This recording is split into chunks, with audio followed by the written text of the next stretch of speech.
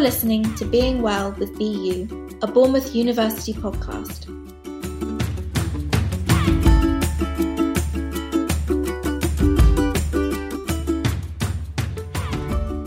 Hello, I'm your host Ella, and I'm joined by my co-hosts and resident BU experts in all things mental health and wellbeing, Kerry-Ann Randall. Hello. And Karen Butters. Hi.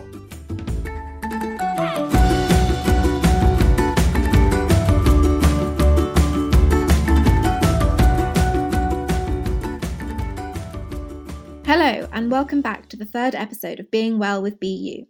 I'm joined by Kerry and Karen again, and this week we also have a special guest, Nico. She's an eating disorder specialist, and that's what this podcast is going to focus on today. So Nico, could you tell us a bit about yourself and your background? Yes, thanks so much for having me on today. I've been hearing some of your other podcasts, they've been really helpful. And so basically I specialize in eating disorders. I have got a degree in human nutrition and a degree in addictions counselling. So I also specialize in other parts of health within society. I've been working for the Eating Disorders Service in Dorset, but more recently with the eating disorders within the community, so with the Priory Group as well. And I don't just do sit-down therapy, I also try to get people to engage in healthy lifestyles, so through Resurface, which is one of the, associations that work with the university at Bournemouth. Yeah. So anything else you wanted to know from me, Ella? That's perfect, thank you. And thank you so much for agreeing to be here. We're really looking forward to your input. So a bit of context as to why we're talking about food and eating disorders today. I think it's fair to say that anecdotally, all of us have seen things during the global pandemic of people struggling a bit more with their eating, or people who already have eating disorders, perhaps struggling with being around their family and their family maybe scrutinising their eating behaviour more than they would normally. So we're going to talk about eating disorders generally. We're going to talk about what is and isn't normal, and we're going to talk about why the pandemic might have affected people both in positive and negative ways when it comes to their eating and their relationship with food. So to kick things off, can we go back to basics and first talk about what eating disorders are and disordered eating generally is, and what's normal? Yeah, so I guess disordered eating isn't really normal eating. And I guess when we start to become concerned with people with eating disorders is when they start to express an over-concern with their weight and shape, an over-concern on their eating choices, which kind of lead into constant preoccupation or kind of a loss of concentration because they're always thinking about what they're eating, what they've eaten, what they're going to eat next. And as well as that is a difference between kind of dietary restriction and restraint. So they try to cut certain foods out of their diets with the view to influence their weight and shape. There's a huge array of eating disorders within society. One of the ones that we know as the more extreme ones are anorexia and bulimia because of how they kind of express themselves. So through purging behaviors or extreme restriction that leads to an extreme loss in weight. But there's also a more unspoken about eating disorder, which is a majority of society, which is binge eating disorder as well. So that's when a lot of people have a loss of control over how much they eat due to kind of distorted thinking around how we should be controlling our food and our food intake as well. We have in most of the public services, we'll see more of the extreme cases because of the influence on physical health. So the risk will increase if they're not eating enough, which can lead to falls and also deterioration in health as well. Yeah. How I guess people can start to notice people in society that have an eating disorder. So a lot of times in halls, I hear about a lot of the students that get concerned for their colleagues because they'll notice that maybe the colleague stops eating. But that's kind of the main thing. It's not just about the food. There's also the social withdrawal that happens as well. So a lot of times the person that you're concerned about might not leave their rooms because they're isolating, maybe because of a loss of energy and maybe not feeling like they can get out of bed that day. So that motivation is a main indicator for someone that you should be concerned about. Other people might find that they come to meal times, but then they find it hard to sit around during meal times because maybe they have behaviors which means that they have to leave the table a bit sooner. So if you want to be there for somebody that you're concerned about, maybe kind of go for a walk with them after the meal as well. And yeah, so other secretive behaviors can lead to people staying in their rooms and not coming out and being more socially withdrawn. So what would you classify as normal eating then, Nico? Because obviously eating disorders and disordered eating cover a huge spectrum of behavior, but what's normal? Exactly. So normal eating, I guess, would be, I wouldn't say that it is normal for anybody to not be concerned ever about anything that they eat. So carefree eating is almost like a myth in society. There is an element of normality in being concerned around your food, being concerned about your weight and shape. And there's a lot of studies that show there is that kind of normal level within society. But normal eating is where actually you don't feel like what you've chosen to eat. You don't feel like you have to base your self-worth on what you've eaten that day. So you don't have extreme rules for your food. So a lot of times unhealthy views towards food might be kind of like that's bad food or good food, or this is a cheat day and you'll eat an abnormal amount of food in one sitting. Normal eating is more where you can eat regularly. So you allow yourself to have breakfast, lunch, and dinner, and then also have a few snacks in between those meals throughout the day. What we want to do is kind of allow our metabolism to be kind of trustworthy of us to be able to feed our bodies. So we will eat every 3 to 4 hours. And maybe if we find that we're hungrier one day, or if we're doing more exercise one day, we allow ourselves or give ourselves the permission to eat. That would be kind of more normal. Another thing would be not aiming to restrict our food. So kind of punish ourselves by saying, oh, I've eaten too much chocolate today, so I'm not going to eat at all tomorrow. That's abnormal. But maybe someone might think, oh, I've been feeling a bit sluggish. Maybe my food choices might be an indicator of that. Maybe I'll have an extra plate of salad today, or a few more green leaves throughout the week. Brilliant. Thanks, Nico. That covers a whole range of things that we see. So by that criteria, are any diets that people follow, are diets normal, or do diets fall under abnormal behavior? I hold a strong view that if you do not have a healthy relationship with food, you should not be trying to influence your food by extreme dieting. So a lot of studies have been released around the long-term benefits of diets, and over 5 years, there's no actual long-term benefits, because what people are looking for are fast results. And I guess what's marketed in society is that if you eat less, if you exercise more, you'll look great. And that might work immediately within a week, but then you have to keep that going. And that's a very extreme way of living that you have to keep going, and it's not sustainable. So if anything, regular eating or having a normal lifestyle or a normal relationship with food is what will keep you healthy in the long term. Dieting also looks at wanting to lose weight.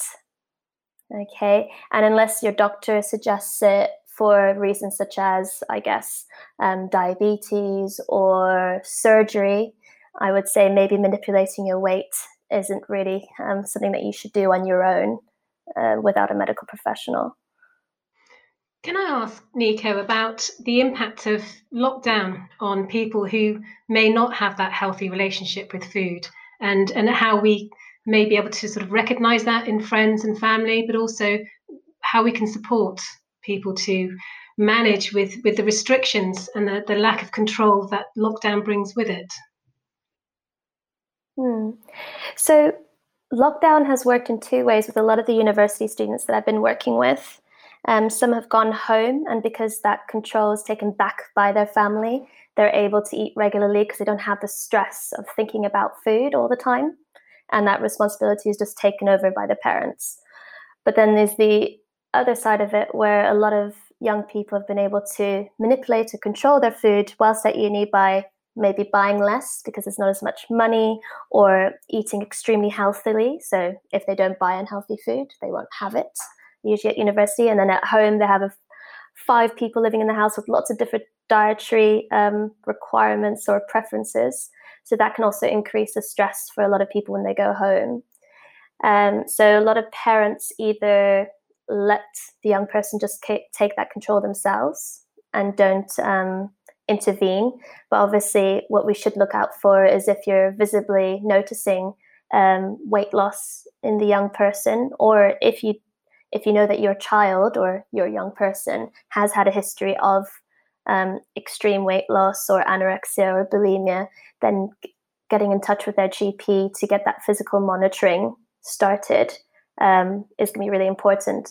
Unfortunately, a lot of the GPs are overworked at the moment. So what I've noticed in the community at the moment is that we'll get the GP to make an urgent referral to the local eating disorders service, and then they can take over the physical monitoring for them as well, to help with that workload on the NHS. Other things to look out for is to also sit with each other during meal times. So having those meal times together and where everyone can see what's going on is really important as well, because then the young person doesn't feel like they have to do it all on their own, or when the cognitions or when the eating disorder gets too strong, at least they have that support to distract them or to supervise them around their meal times. Is there anything else that you're looking for, Kerry? I think it's really being able to support people in a lockdown environment where perhaps access to those services aren't as open or as accessible as they have been in the past. And I take your point about the GP and referring to the GPs who may not all have the sort of capacity at the moment to have that contact with the young person. But for some young people, there's no way they'd want to discuss their eating habits with a professional, with a perceived clinician at this point. And maybe for those young people who the sort of lockdown has just heightened their relationship with food, but not in a good way. Yeah, definitely. And I think it's also focusing on basics. So whether that young person has been seen by the eating disorders service or by an eating disorders professional before, the basics are that you need to eat regularly throughout the day. So if you don't eat regularly, so if your body is being starved, then you're more likely to physiologically respond to starvation in your body by getting obsessed by food, because our animal instinct is to be fed. So if you eat more often, you'll be less likely to struggle with those cognitions or with those thinking habits that keep the eating disorder strong, if that makes any sense. Other things is to also try to do things with balance. So the balance would be to try to extend to other areas of their lives. So rather than just focusing on food, just focusing on weight, maybe engaging in hobbies or other areas of their lives that they can try to improve. So whether that's hobbies or whatever you can do within the restrictions of staying at home at the moment, reading, university work, you never know, other things like that. So these would be like distraction techniques? Yes, definitely. So distraction techniques like, so if the person has a tendency to binge eat, maybe they can engage in some mindful activities where not only whilst they're eating, but in general, they can start to kind of think about things more mindfully, which for me would just be usually stimulating your other senses. So rather than letting your mind rush to the future or rush to the past, you kind of think, okay, what am I smelling right now? What can I see? What can I touch, hear, and taste as well? So slowing things down for yourself. Or some people, whilst eating, they might feel too overwhelmed by stimulating those senses. So they might get a coloring book and color something whilst eating, or listen to a podcast to help distract from the fear of eating. I was just going to try and take us in a slightly different direction for a moment, if that's okay. Some of the earlier podcasts, Nika, we talked about accepting ourselves, that we're different, and to expect to be anxious and feel different during lockdown, and clearly some of the stresses that the pandemic has caused us. I got a couple of points. I was interested in your comment about diets and normally them being attributed to how we look and how we present. And clearly for many of us, we've not presented any further than our dining room or our screen or whatever it might be. And so we've talked before about, it being okay in that way, just to be a bit more relaxed than in a normal workplace. Do you think that's going to have an impact on people's mindset around food? So basically, I'm not going into the workplace, I'm at home. I may have a partner here to see me. I may have friends via Zoom or something similar to this. Would that change someone's relationship with food, maybe? Definitely. I think a lot of people might feel more motivated to make certain food choices because of either how their week is going to go. So if you're going into work, some people feel like they have a salad bar they can go to. So their food choice would be, oh, I might as well go have salad and be healthy. And that's what I'm going to eat during the week. But then at home, there's not that motivation to kind of chop up all those vegetables, to be creative with all those tastes. And then eating can all of a sudden become quite boring and quite mundane. So I think there's that element of creativity that comes into eating when there's that lack of motivation. So another thing about not leaving the house when thinking about different meals is not setting a routine. So I don't know about you guys, but for myself, it took me a few weeks to get into a new routine with lockdown because I was no longer leaving the house, trying to factor in the commute and trying to rush out the door first thing in the morning or kind of rush back so that I can get home at the end of the day. So all of a sudden I had this extra time that felt a bit too much. So I think what from myself and from a lot of colleagues and talking to clients as well has helped is to set kind of eating times in the day alongside time to prepare your food and also to enjoy your food and just to kind of a break with some fresh air afterwards, that kind of thing. And also eating in different parts of your home. So if you're lucky enough, you can eat on your dining room table or your couch, or if you do have a window looking outside or somewhere where you can perch outside, that's also makes a difference to kind of give yourself a change of environment as well. And then also what other people have been doing is letting other people in the house cook, that kind of thing. So getting other people to prepare things, so that can kind of push you into the realm of trying to impress other people for a little bit, but also try new things and make food a kind of a discussion amongst each other as well. Thanks for that. I've got a technical question. Yes. I probably know the answer, but is our metabolism affected by stress? So I would be able to, from what I know and what I've read and from some of my dietitian colleagues, yes, it does affect our metabolism. So stress does decrease our metabolism. And that's because when we're in that fight or flight kind of response, or when our body is alert, we kind of want to keep as much energy as possible for as long as possible. In the short term, it can increase our metabolism, but long-term stress, it definitely decreases it. Can I ask Nico about, and again, it's probably more around the sort of, how we can support people we're working with, our students, our colleagues, around managing either established eating disorders or just this change in managing the potential new anxieties around eating, particularly with the loss of control through being in lockdown. Are there any good sort of apps or organisations that you would recommend? And I know that BEAT, the sort of eating disorders organisation, have really upped their resources, focusing on the impact of lockdown, the impact of COVID on eating disorders, and where that support can be sourced from. But I don't know whether there's any other sort of really good tips that you could give to listeners around where to go to get sound advice. That's a tough one because there's so much out there at the moment that it's really hard to kind of, let's see. So BEAT definitely has a lot of groups that are going on at the moment, and the good thing is that they're all virtual, so loads more people have access to them. Other things like on YouTube, there's a lot of recovery channels that you can follow or tune into for disordered eating, and a lot of them have been coming up with kind of lockdown ideas as well. Especially with over-exercising becoming an issue in lockdown for those with disordered eating, but also not feeling like they're motivated to exercise in the general public. Let's see, what else is there? Let me have a look at my phone.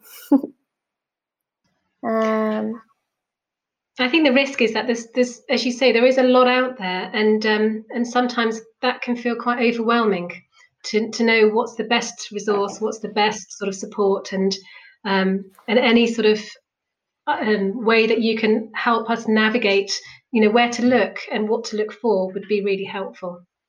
Definitely. And I guess one of the main things is always getting to know your resources. So what is the background of the person delivering the information as well? So make sure that it's not from an unreliable resource. But I can come up with some resources. So there's the Center for Clinical Interventions, and on there's a lot of information there to kind of talk about what's unhealthy exercise, what's healthy exercise, normal eating versus kind of disordered eating as well. Yeah. I've noticed a little shift in language.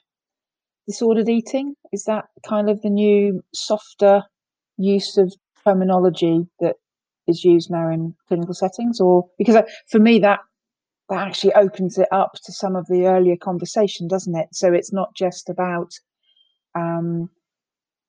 colleagues, students, staff who are struggling with their food consumption, maybe to a lesser degree, so limiting it. But disordered eating would also pick up on the earlier conversation about maybe people who've had increased intake. So is that more acceptable now to talk about it in that way? Definitely. I think a lot of times what we've seen in a lot of clients or the general public is that their problem is not worthy enough unless it's an eating disorder. That's the kind of worry that a lot of people have. But actually, in general, disordered eating leads to a lot of other health problems in society. So we just say disordered eating for anyone who might sometimes need a short-term intervention of kind of how to feed yourself properly and might not necessarily fit the criteria for an eating disorder. And am I right in thinking, Nico, that disordered eating can sometimes be a stepping stone to a full-blown clinical eating disorder that would be diagnosed as such? Yes, exactly. So someone who doesn't necessarily fit the criteria, and actually once someone has an eating disorder, they don't always have an eating disorder. They might just fit that criteria for today. And sometimes just to do prevention work, we focus on their disordered eating. I think that's really helpful to think of it in those terms, and particularly with our, absolute drivers around early intervention and actually putting support in, putting some reassurance in, putting some form of action plan in for people to work towards before their disordered eating perhaps becomes a little bit more clinically risky. Definitely, and that's what we mainly focus on as practitioners is the first stage of any treatment for someone who might have an eating disorder or has an eating disorder will always be the physical or the physiological side of it, where we focus on just their eating and their physical risk.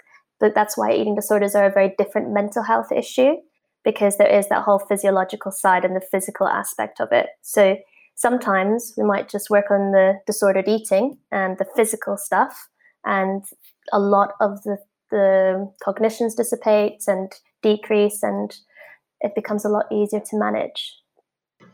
Something you mentioned earlier was around the importance of communication, and you were talking about how sitting with people and talking with people about what would help, and actually that is something that's true for everything at the moment. The importance of that increased importance of just communication, just asking people, how are you, how can I help you with your anxiety or what you're worrying about at the moment, is communication something that you think is particularly difficult for anyone who may have disordered eating or an eating disorder?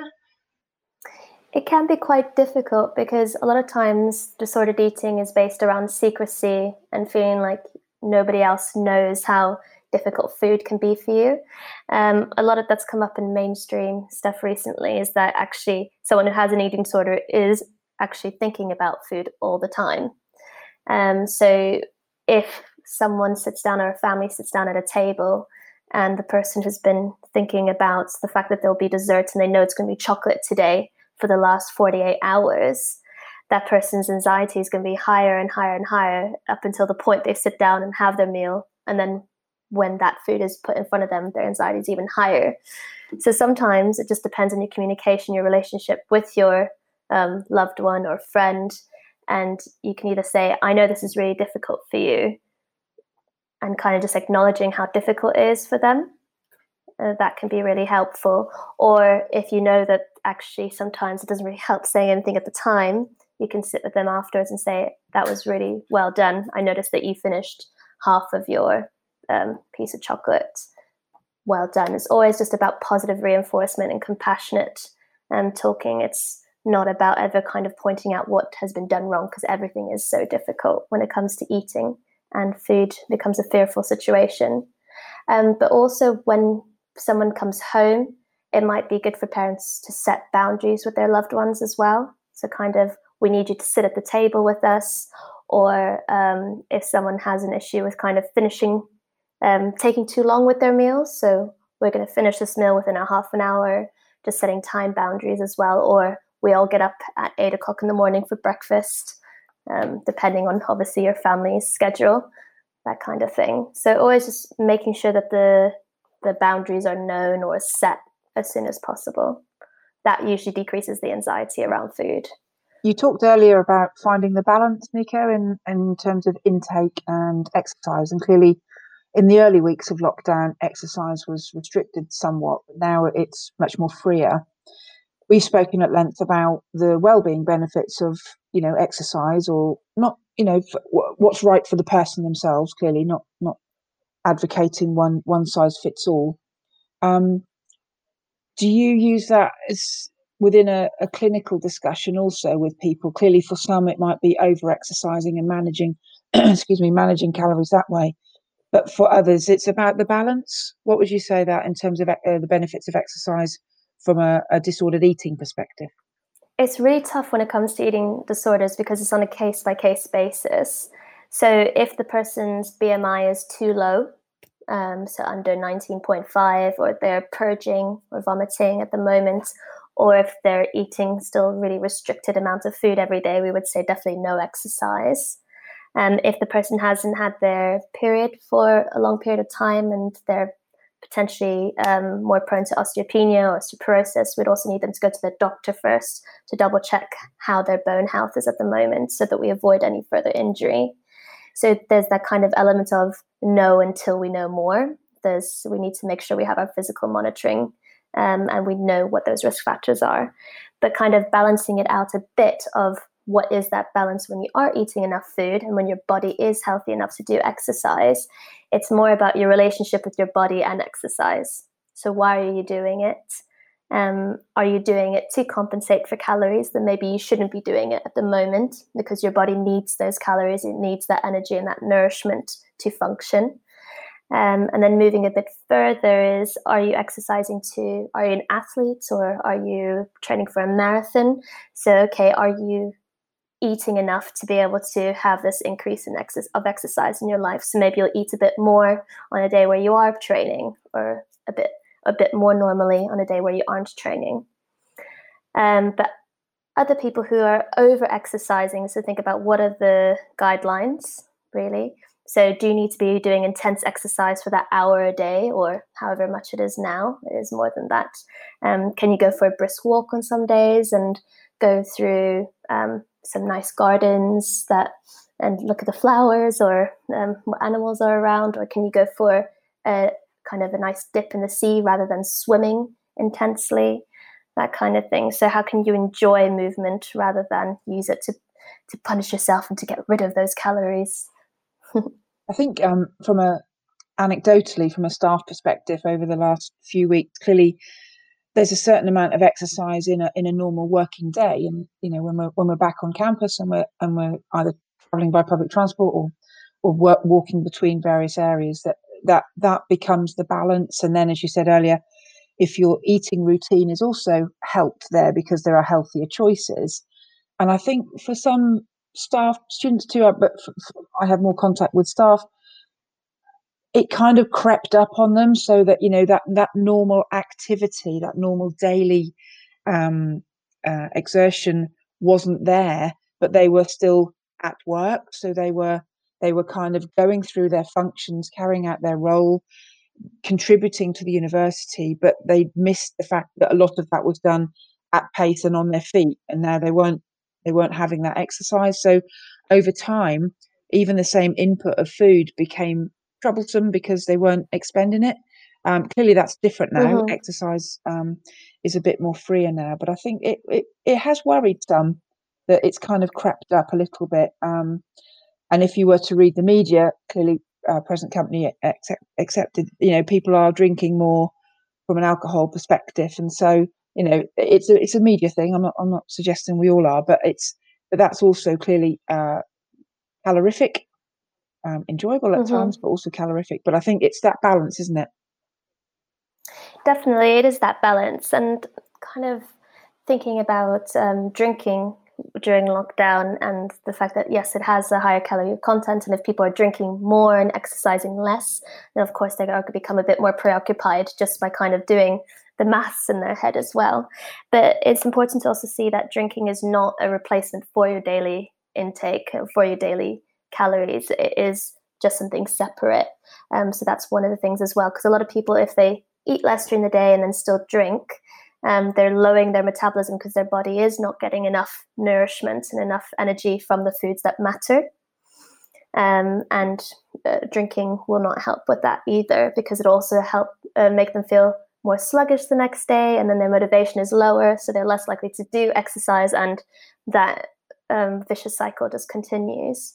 What I would say is that thinking about working at home and not moving around physically, location-wise, as much, is to add breaks into your day. So when you would have a coffee, do it in a different section of the house. I find, just anecdotally as well, a lot of people are working in their living rooms, which then they're also eating in their living rooms, relaxing in their living rooms, and that becomes a bit stagnant, not just kind of where you are wise, but just kind of psychologically as well.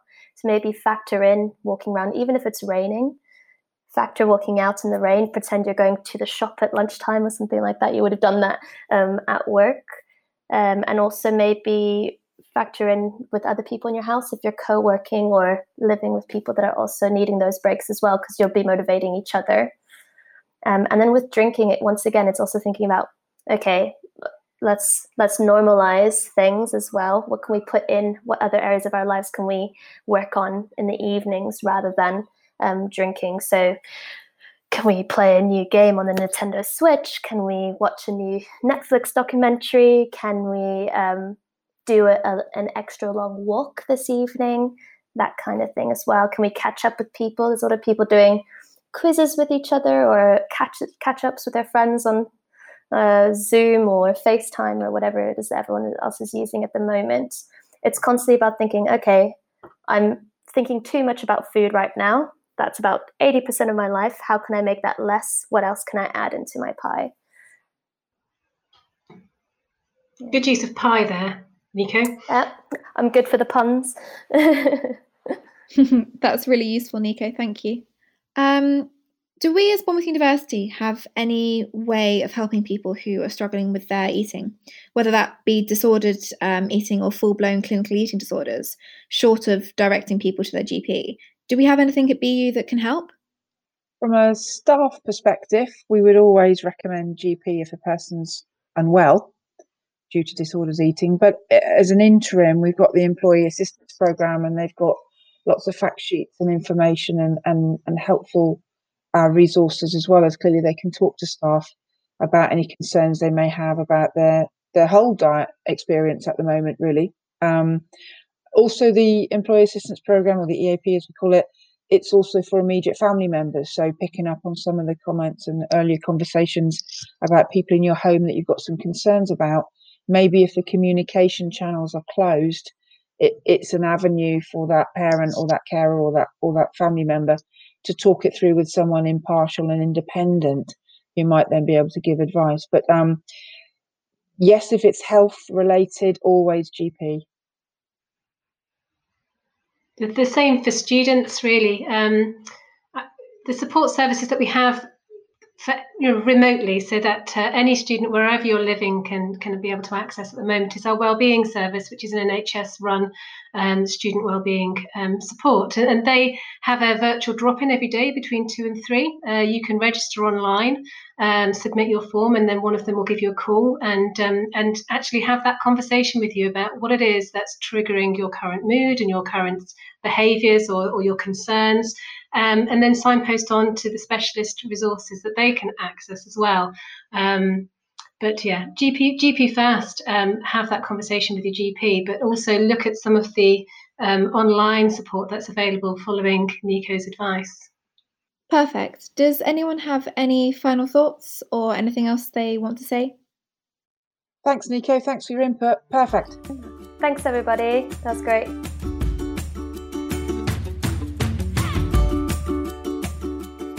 Thank you for listening to Being Well with BU. You can find more Bournemouth University podcasts wherever you get your podcasts from, or for more information, help and support, visit us online at www.bournemouth.ac.uk.